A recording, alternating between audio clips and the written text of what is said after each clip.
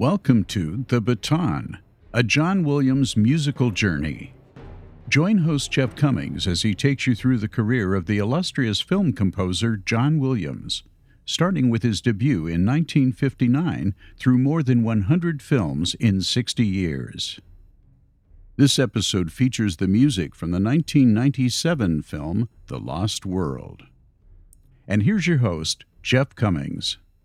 So we are now in 1997 on the musical journey through John Williams' career as a film composer, but it feels like we are back in 1993. The maestro was working with Steven Spielberg in 1997 on another dinosaur movie and another historical drama, just as he did in 1993. Though both 1997 films did not match what Spielberg made with Jurassic Park and Schindler's List, the results had some moments worthy of applause. And this episode of The Baton will focus on the dinosaur movie Spielberg made in 1997, the sequel to Jurassic Park called The Lost World, Jurassic Park. And I have a co-host joining me to walk through this score. Alex Hoffman, it's great to have you here. Hi Jeff, thanks for having me.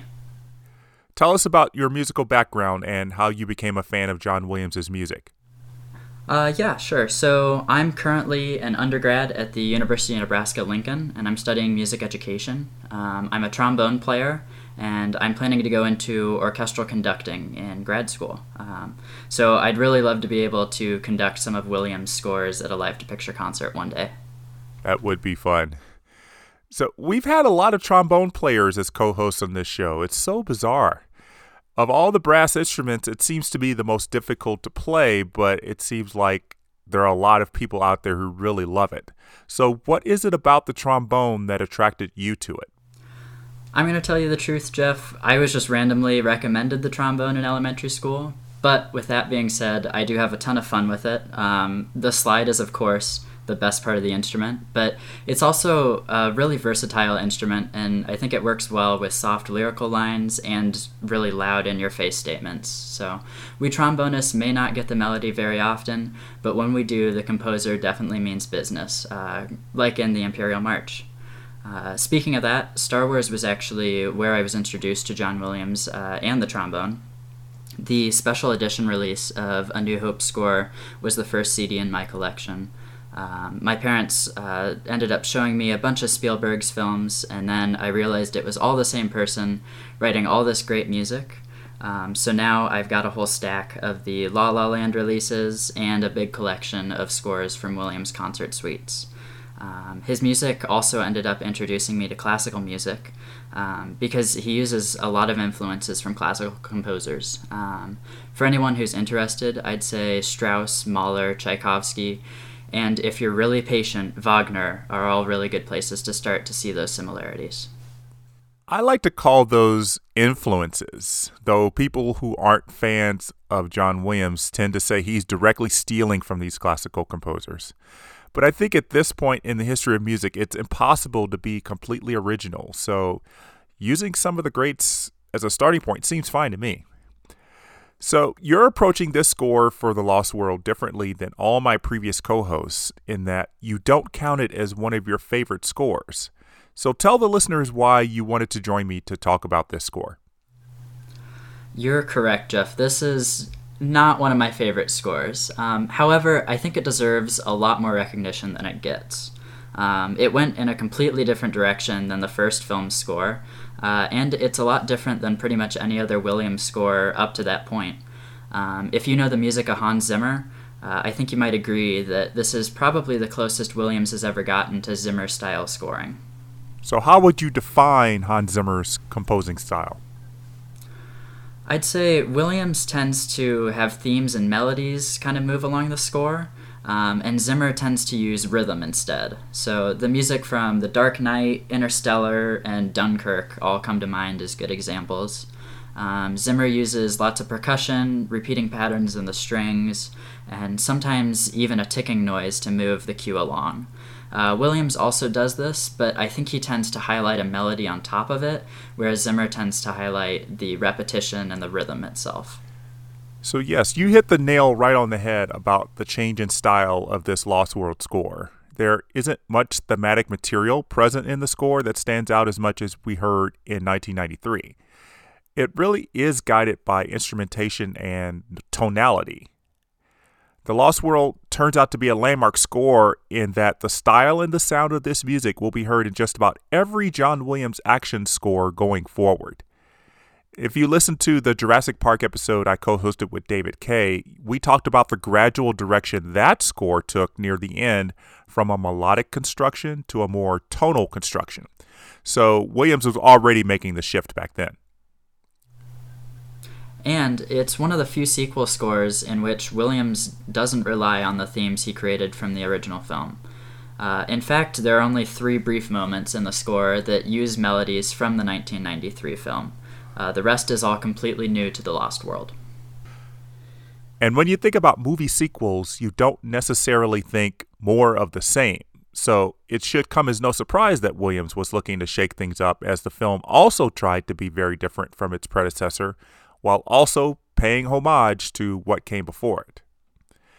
Author Michael Crichton, who wrote Jurassic Park, was not extremely interested in writing a sequel to the Jurassic Park novel, even though he left the door open for one with the plot line in the first book that some of the dinosaurs might have found their way to the mainland of Costa Rica. In order to get a sequel made, Spielberg pressured Crichton to write a follow-up novel as a blueprint for the film version. But Spielberg didn't think the plot of that book was really good movie material, with the exception of the scene involving the trailer assaulted by the T-Rex parents. So Spielberg enlisted David Koepp to write a screenplay loosely based on The Lost World, but also putting in many scenes from the original novel that were not used in 1993, and adding many new ones. Jeff Goldblum's Ian Malcolm was the only one of the original trio of scientists to return for The Lost World, both in the novel and in the film. I didn't really miss the presence of Sam Neill and Laura Dern, Alex, mostly because there were so many other new characters to fill the void. And Goldblum was one of the biggest stars of the time, not only because he was one of the stars of Jurassic Park, but because of his role in the sci-fi film Independence Day in 1996, which had made a lot of money. Universal Pictures was hoping his return to Jurassic Park was going to be a big draw for fans. But the addition of human characters was just the start of things. There are a lot more dinosaurs in The Lost World, most of them computer-generated. Unlike the first film, these CGI dinosaurs were created to interact with the human characters more, a major step forward for visual effects in Hollywood. And to up the ante, there is not one T-Rex, but actually 3, 2 parents and a baby. This movie definitely does not rank as high as Jurassic Park, but it also doesn't come off to me as a total cash grab. It's nice to see a few elements of the first book come to life that weren't seen in the first movie. The compies come to mind as one of those additions from the book. When a compy attacks a man in Costa Rica, the search to figure out what it is takes up probably the first third of the book, yet we never saw them in the first movie. We also get a nod to dinosaurs on the mainland with the T-Rex scene near the end of this film, and we see more dinosaurs we hadn't seen yet, like the Stegosaurus. And I think Spielberg wanted to pay a bit of homage to the other film titled The Lost World, which was a 1960 movie about a mysterious region in the Amazon inhabited by dinosaurs, among other species. Now, there's an entire plot line in that movie about taking a baby T-Rex back to the United States, and there's also a scene in which a woman is saved when 2 dinosaurs decide to fight each other instead of eating her. Both moments appear in the 1997 film. So Spielberg was also responsible for the final act, featuring an adult T-Rex loose in San Diego. So once the script was settled, Spielberg started filming The Lost World with gusto in fall 1996 in the western United States. The crew did go to Hawaii for a couple of days of filming, just as they did for Jurassic Park, but it was the redwood forests of California that provided the backdrop for most of the jungle scenes. Though directing the movie might not have been a difficult task for Spielberg, it might have been for The Lost World. He was now a studio head, as 1/3 of the DreamWorks Pictures studio in partnership with Jeffrey Katzenberg and David Geffen. He spent 1994 setting up the new company, but always had a clause in his contract that he could continue to work for other studios, hence the ability to make The Lost World for Universal. As the de facto head of the company's film department at DreamWorks, Spielberg had to oversee production on all the movies DreamWorks was producing, including one he was about to release later in 1997. So just as he did in 1993, Spielberg was pretty much working on both of these films at the same time. When filming ended, he went right to work for Amistad, but luckily everything was to be shot in North America, including some scenes done on the Universal lot in Southern California. Spielberg was unable to be on the soundstage when John Williams was recording the Jurassic Park score, but he was there for a few sessions for The Lost World, I'm sure. Now, between his work on Rosewood and The Lost World, Williams went to a galaxy far, far away for a brief moment, composing new music for the revised celebration sequence at the end of the special edition version of Return of the Jedi set for release in February 1997. The style of this composition, Williams said, would be used at the end of the upcoming first film in the Star Wars prequels, which was set for a summer 1999 opening. So I'll talk about that later in the episode for The Phantom Menace. Alex, let's get back to the Lost World score now. Sure, yeah. One of the standout aspects of The Lost World is its use of percussion. The scoring stage, where Williams recorded the music, likely had a larger than usual section for all the various percussion instruments he would use for the score. While John Williams was creating the style of the score in early stages with Spielberg, an interesting suggestion came from the director. Here's John Williams talking about that in an interview he did for the DVD of The Lost World. Stephen's idea was that this was all taking place on an island someplace in some Caribbean area, and that the music might be driven by some drums, if you like, or some sort of ethnic or jungle kind of texture or flavor that might drive the music and might give it a kind of unique flavor. And so much of what in the action sequences I did, to begin with at least, was driven by this drum thing, which I enjoyed. And we had some wonderful percussionists come onto the stage. And it contributed a nice flavor, I think, to the film. I haven't made an experiment of comparing the two scores, but I think we'd find that Lost World is probably more frightening, maybe more dissonant, maybe a little bit more, with a little harder edge to it, and maybe scarier than Jurassic Park would be, of necessity, because of the different styles and look and texture of each film. I really enjoyed the percussion throughout the score, and I like Spielberg's thought that it would highlight the jungle atmosphere of this island. It works very well. Now, this is the most percussion we've heard in a John Williams score since Images in 1972. And the use of percussion is quite evident in the concert suite Williams wrote around the main theme of the film, which I'll play for you here.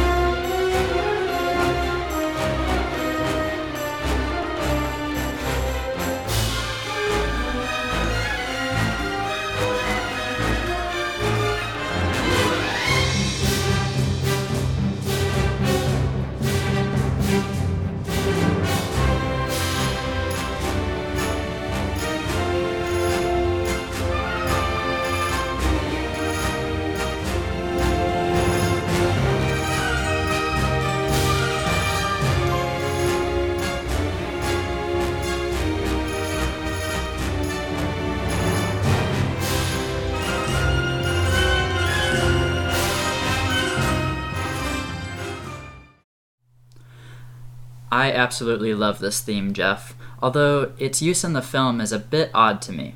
It's great to suggest moving to the island, across the island, etc., but in my opinion, it sometimes plays in the wrong places, like when they capture the T-Rex on the island or when Ludlow is eaten. The main melody is in 3/4, which means that there's one beat missing compared to the original theme. Here's the original Jurassic Park theme.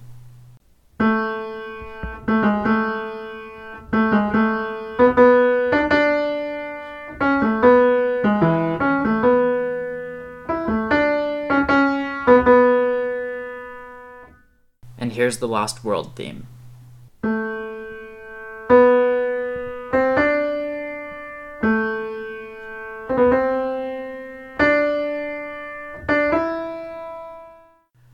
This missing beat gives it a sort of hurried feel and an unease that I think the first doesn't have, because 4 beats feels a lot more stable and comfortable to us.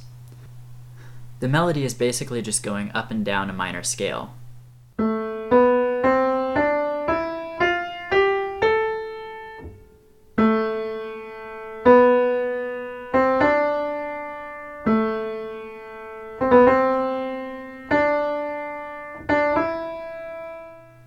But there are major chords on top.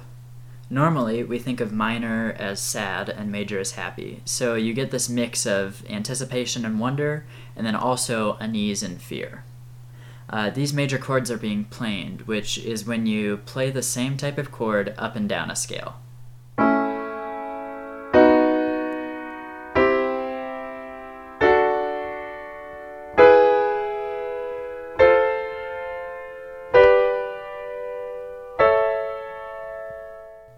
It's the exact same thing used for the Rebellion theme in Star Wars, but in The Lost World, it's major chords and a minor scale instead of major and major. The fact that Williams uses planing is important because it uses notes outside this key or scale, which also signifies to our ear that we're going somewhere away from what we know, in this case, to a second island that's much different than what we've seen in the first movie.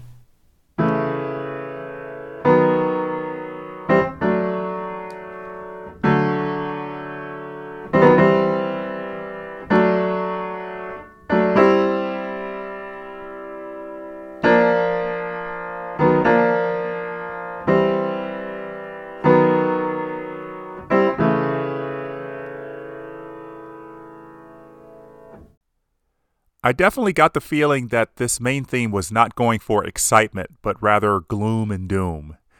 This movie as a whole is much darker, so the main theme has to suit that mood. The first scene of the film, however, seemed much more innocent to me than the first scene in Jurassic Park when a velociraptor attacks a man and eats him. This time, a little girl is walking on a beach and encounters a bunch of tiny animals, which could accurately be called ankle biters, because they aren't much taller than your ankle. As the girl walks away from her parents on the beach, Williams brings in the glissando strings, letting us know things may not be just a regular beach vacation.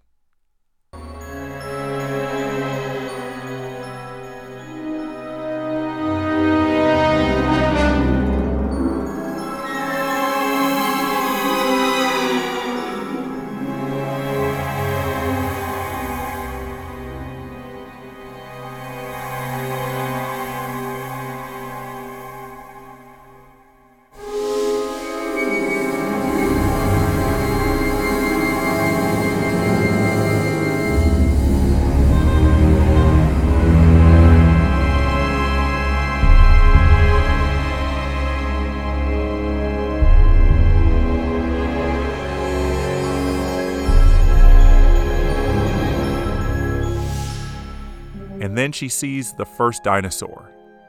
Even though she thinks it's cute, the music isn't innocent, but not too scary right now.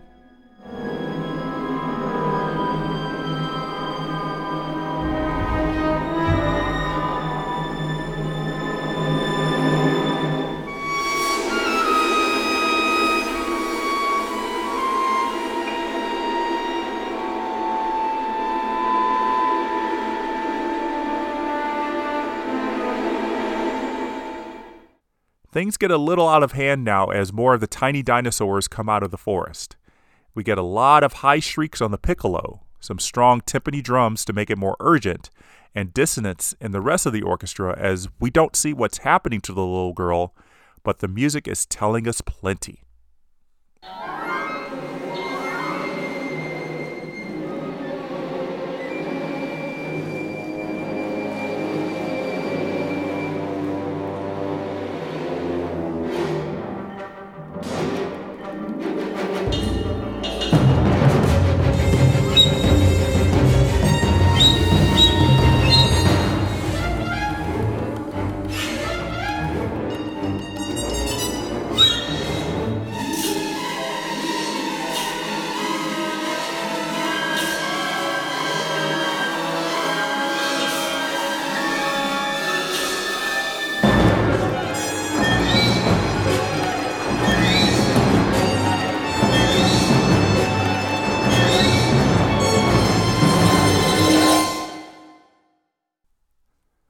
The music for this scene perfectly sets up the type of music that will permeate most of the score. Though these dinosaurs, which we later learned are called compsognathus or compies, will later return in the film to do more damage, Williams doesn't write a theme for them. Instead, he uses dynamics to tell us about these dinosaurs musically. Dynamics in music give a performer instructions on how to play their instruments, and Williams goes for some unusual tactics. You're correct there, Jeff. I'd say all these elements kind of create this great cacophony of sound, and it bears a lot of resemblance to the mid-20th century experimental classical music. It leaves us really unsettled in this opening scene, especially since we don't see what happened to that girl. How about we skip forward and we talk about the scene when the compies return later in the film? Yeah, sure, that works for me. Great. So at this point, Dieter has gone into the woods for a bathroom break, and he finds himself face to face with a compy. He doesn't think too much of it until others show up, and he's chased through the forest. Eventually, Dieter is taken down and killed by a swarm of compies as the camera pans to a stream turning blood red. This cue is in two parts, with a break where Dieter thinks that he's gotten away from the tiny predators. William creates panic in a really cool way here, with a lot of unconventional techniques that he hasn't used all that often up until this point. First, we hear stopped French horns, or horns that have muted their sound with their hands. This gives the very nasal and raspy sound. Underneath that are strings playing glissandos and trills, which blur the pitch, and a piano plays random notes.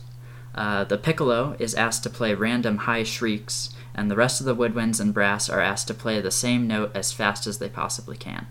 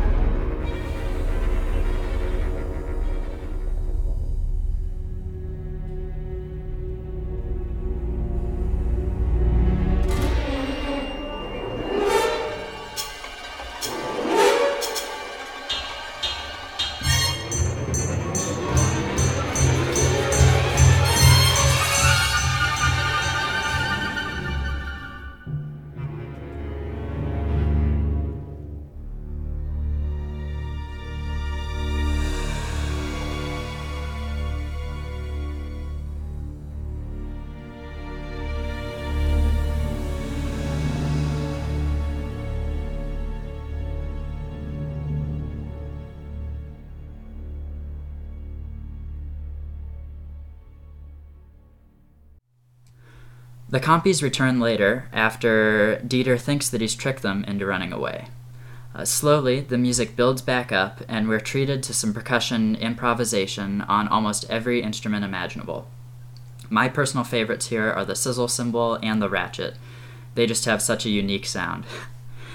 This music finally comes to a climax as Dieter is overpowered and virtually every instrument is given free rein to play whatever they please.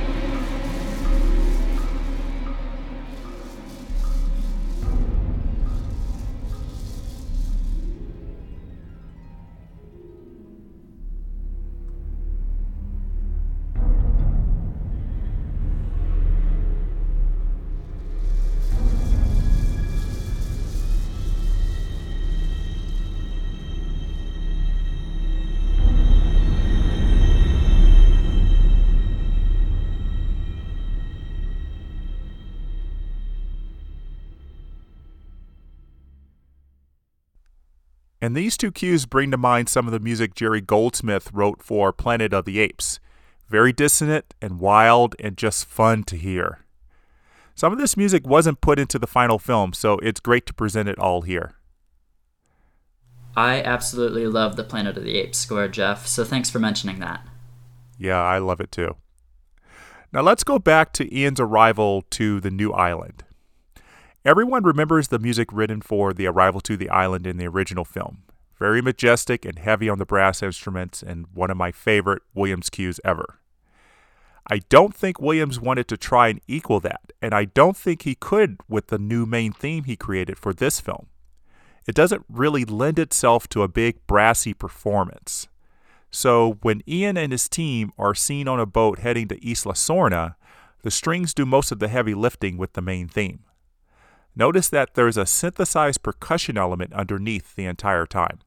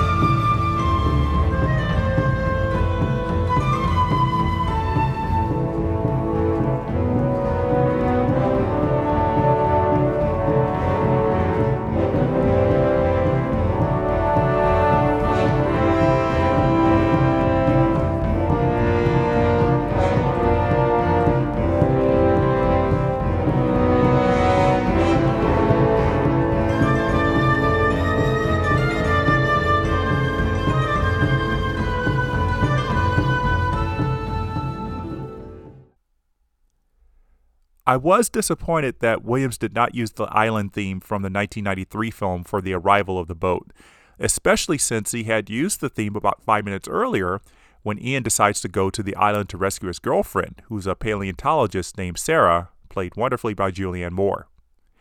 Now, Alex, I know I am not a composer, but I think a rousing statement of the original island theme for a few seconds, followed by the new main theme, would have been a more rousing and exciting musical moment. What do you think? I agree with you, Jeff. This new theme is a little too subdued and dark for a grand statement as they arrive, and I think a few more callbacks to the original score would have been a really nice touch.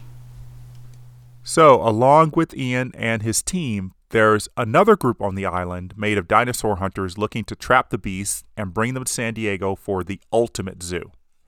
They arrive to the island with drums and a few brass hits, a pretty quiet introduction to the cacophony that's to follow. This is the scene that most exemplifies Williams' work in creating rhythmic music cues instead of melodic ones. You're right in that this is a very rhythmic cue, and Williams actually uses something called complex meter to heighten the drama here. Complex meter is a grouping of beats that has both sets of 2 and 3 in them. So this combination of 1 and 2 and 1 and 2 and then also 1 and 2 and 1 and 2 and creates this really uneasy feel. It's almost like the music is limping. 1 and 2 and 1 and 2 and. Williams mixes these bars into the groove, and it throws you off your game to keep you just as disoriented as these dinosaurs that are being hunted. Most of this cue is in 3/4 plus 5/8, which sounds really scary, but really just sounds like this. 1 and 2 and 3 and 1 and 2 and.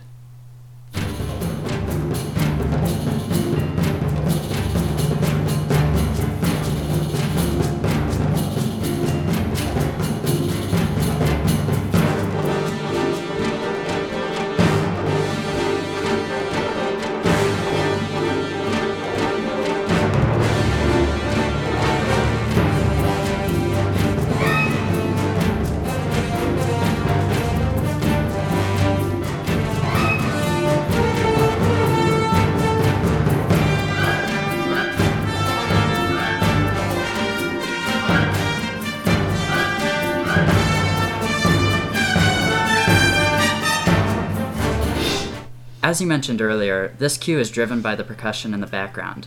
Bongos, tom-toms, congas, timpani, a tambourine, and a tabla, or an Indian drum, are beating away underneath the woodwind swirls and runs and the brass interruptions.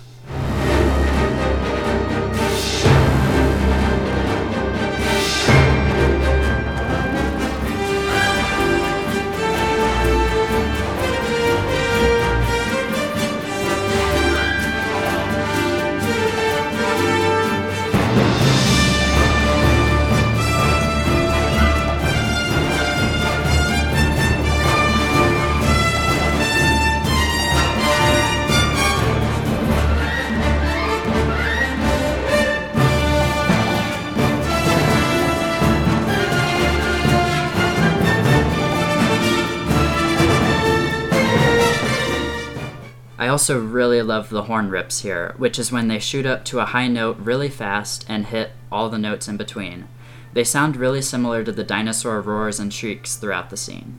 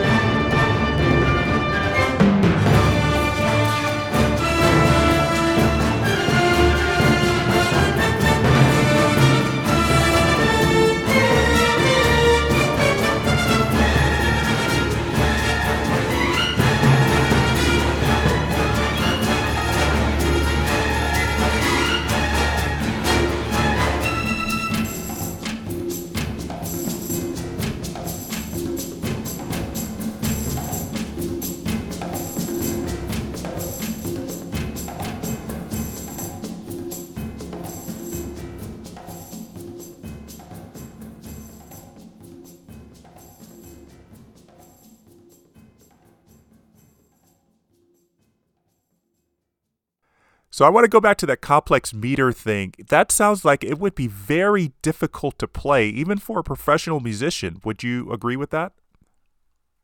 Yes, especially here, there's not a solid groove going on the whole time. Every once in a while, you skip around a bit. So it's not the easiest thing in the world to play, and especially not to sync up to a film. Right, and I'm sure they had a lot of rehearsal for it. I can guarantee that they probably spent, I would think, an hour possibly on some of these, because it is not the easiest thing in the world to play. But they did it wonderfully. The final take is really good. I agree.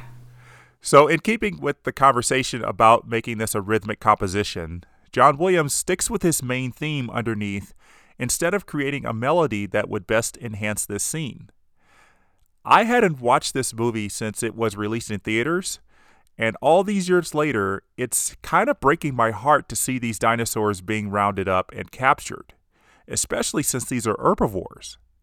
So, in a way, the more romantic main theme works in this scene to convey that heartbreak, but at the same time, the driving rhythm that dominates this scene shows that the hunters are ultimately in charge. I felt that dichotomy while watching the scene and feel it just as much when listening to the music apart from the visuals. A great series of musical choices here that really highlight this scene. My favorite scene in the movie comes when the T-Rex parents arrive at the double trailer to rescue their infant, whose leg was injured when it was captured by the hunters. Williams wrote music for this tense scene as the T-Rex parents see their baby inside, but that music was taken out. After setting the infant free, the T-Rex parents push the trailer over the edge, again with the originally planned music removed. The music returns on Sarah's perilous fall onto the glass window. It's a nice mood setter with low rumbling strings and then my favorite, quivering high notes to put us on the edge of our seat.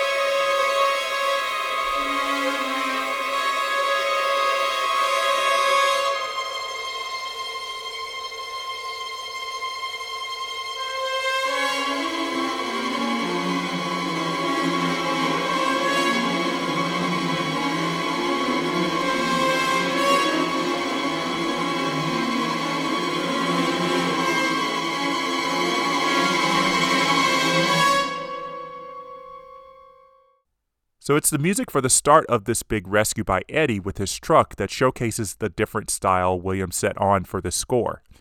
The big percussion, bass, and piano are interesting instrument choices for this. I would have expected something with higher notes and a little more rushed performance to accentuate the urgency. But we should learn to expect the unexpected with John Williams.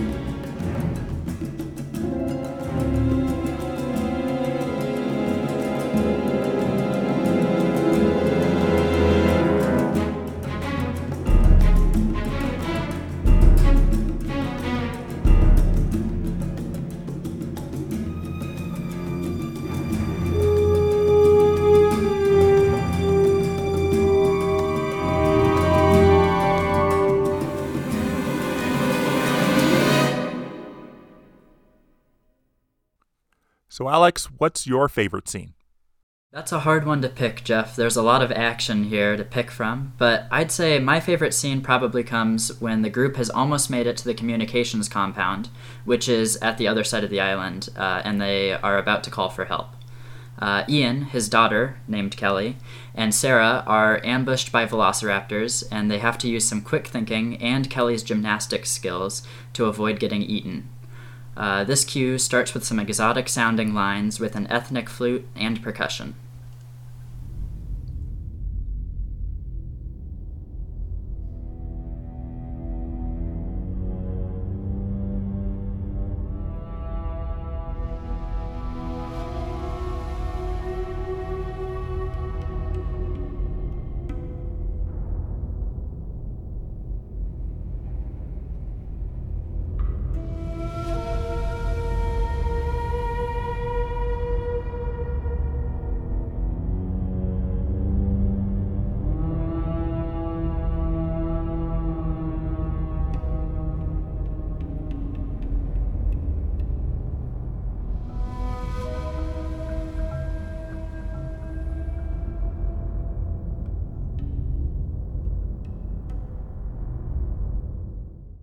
The raptors attack, and the percussion is off to the races, keeping a steady rhythm for the brass to battle it out with lots of standalone hits. Almost all the lines in the brass are moving upward here, which heightens the tension of the scene and hints at Kelly and Sarah's next move. Ian is left to fend for himself, while the girls, trapped in the shed, end up climbing up the pipes and ladders to get away from the velociraptor. The brass also has some really jazzy rhythms here, which are unexpected, but I think they fit the scene really well.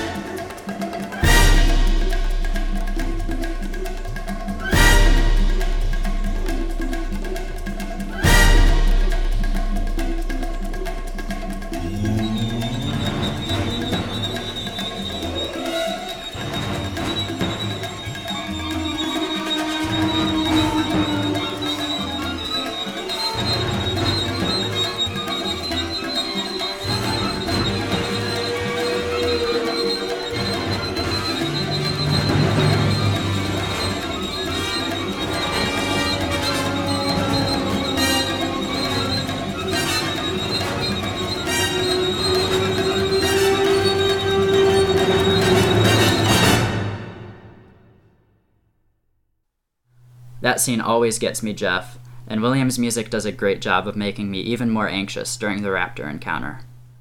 Oh yes, those jazzy chords in the brass section are kind of cool too, and it's very different from the eerie string writing he did for the Raptors in Jurassic Park. Now, what I don't like about this cue in the film is that the sound effects overpower the percussion some of the time, but it's still a very, very energetic composition. Now, Mark Rapps is a big fan of the Lost World score, and he wrote to me recently to talk about several aspects of the score. He mentioned several scenes that were re-edited after Williams had finished recording, which prompted some musical changes. One of them was the moment everyone gets onto the helicopter immediately after the Raptors attack. The music here was supposed to be a continuation of the music from the Raptor attack, but instead we get a very rousing rendition of the main theme instead, which comes from the concert version. Now, I have to agree with the choice to put in the main theme concert version, because at this point, we really needed music to help us celebrate the escape.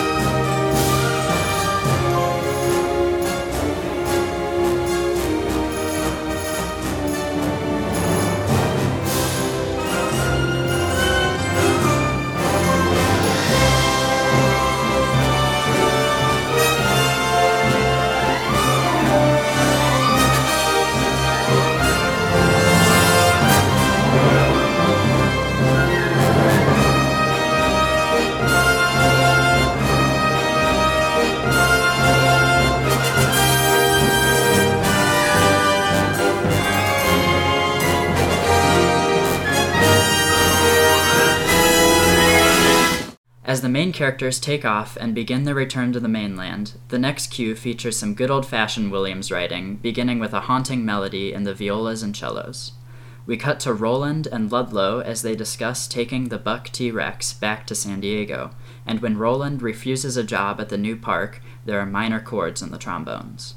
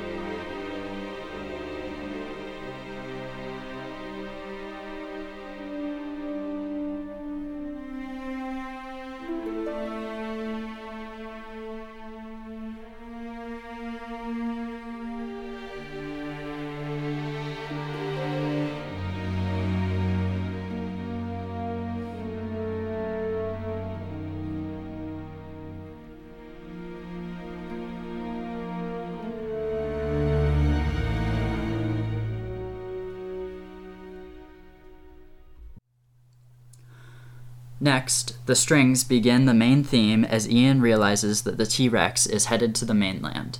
This is one of the places where I really don't feel that the theme works all that well, but I won't disregard the fact that it is a really beautiful string and horn arrangement of it.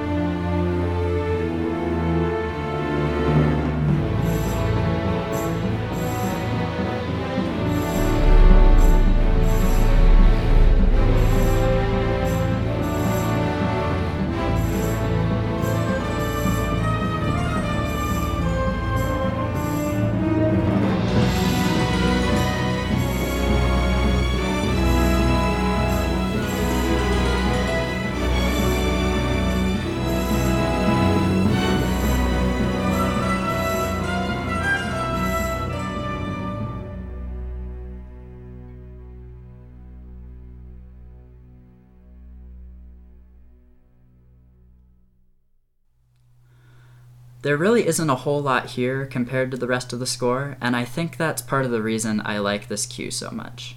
It's so similar to what you might find in a standard background Williams cue, And it's really nice to have this to listen to after all the shrieks, noises, and constant driving forward of the previous hour of the film. I could almost see it as the characters and the music both tiring out after a long journey across the island. Well, I was worn out too. That was pretty much an hour of non-stop action, much more intense than we got in Jurassic Park, and a lot more on-screen deaths as well. So I'd like to highlight one more musical cue, and it's the moment when the T-Rex is unleashed on San Diego.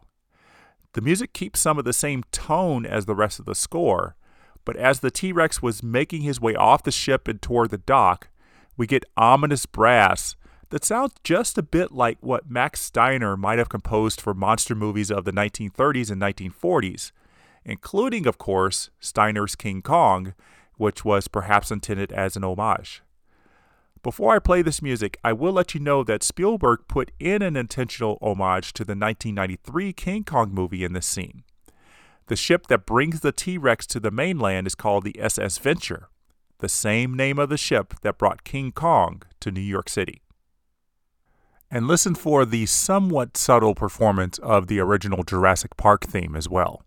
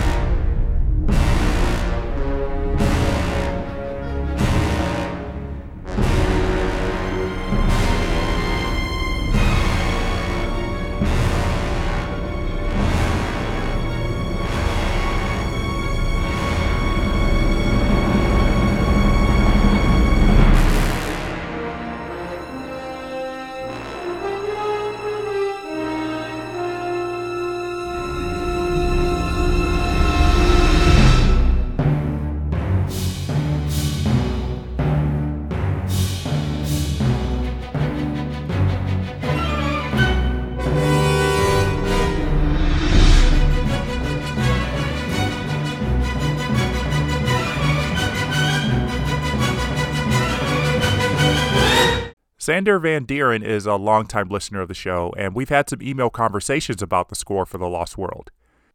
He talked about this being his first soundtrack that he bought before seeing the movie and being surprised at the lack of thematic material from the first film. But he brought up an interesting point about the music for the T-Rex's escape from the boat that I want to share. He said that Williams finally gave John Hammond his wish with the music for this moment.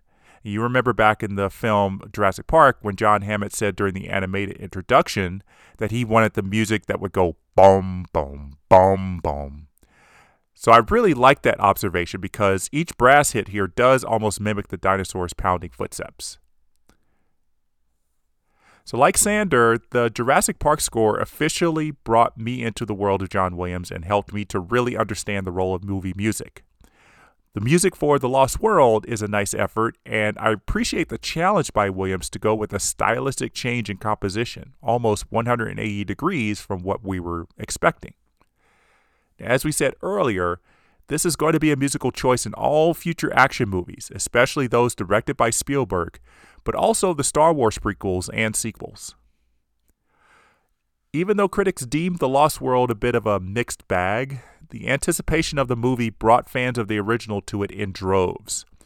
The movie broke lots of box office records, including the biggest Memorial Day weekend and the biggest one-day earning. It also earned $100 million faster than any previous film, doing so in 6 days.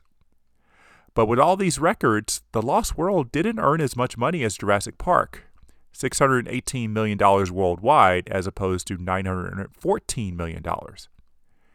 All this talk of The Lost World making money hand over fist was quickly quieted about 6 months later when Titanic started its voyage toward earning $1 billion worldwide. John Williams' only Peer Award nomination for this score came with a Grammy nomination for its soundtrack album, competing with the score he would write after this, 7 Years in Tibet. Competing against himself might have hurt his chances for a 17th Grammy Award, which was given to Gabriel Yared for The English Patient. So this would be Williams' final foray into the world of Jurassic Park's dinosaurs. He will still earn some royalties, I bet, when Don Davis used Williams' music for Jurassic Park 3 in 2001, and then when Michael Giacchino referenced the maestro's music for the Jurassic World films. And Spielberg would step out of the director's chair for the remaining Jurassic Park films, but he would serve as executive producer, which is essentially the same as director, but with strong controls over ideas and money, for every Jurassic Park movie that followed. So, Alex, do you have any final thoughts on The Lost World? It's not the greatest movie in the world, but I'd say it's a really good effort by Spielberg and Williams. I think most of your listeners probably haven't seen it for quite some time, so I'd urge them to go back and watch it to at least give the music a second chance. And there's also some actually pretty great special effects for the year it was made in that have held up pretty well. Yes, the visual effects were nominated for an Oscar, and like I said, they really brought it forward by having the dinosaurs interacting with humans. And of course, nothing could compete with Titanic, and The Lost World's visual effects did not win the Oscar. But regarding the music, that's what I always hope people will do for many of these films, is really rediscover them and see kind of maybe some new aspects that they hadn't noticed before. Alex, it's been a pleasure exploring the music of The Lost World with you. Thank you for offering your insights, which have given me a new perspective on this score. And thank you for having me, Jeff. This has been a lot of fun. So John Williams continued his virtual globe-hopping world tour of 1997 with a trip to Tibet for his next score. He would bring the cellist Yo-Yo Ma with him for the score to the Brad Pitt film 7 Years in Tibet. That's going to be the topic of the next episode of The Baton. While you're waiting for that, please feel free to submit a review on Apple Podcasts and send me an email to jeffswim@aol.com with thoughts about the show. I'm so happy you joined us today, and until then, the baton is down.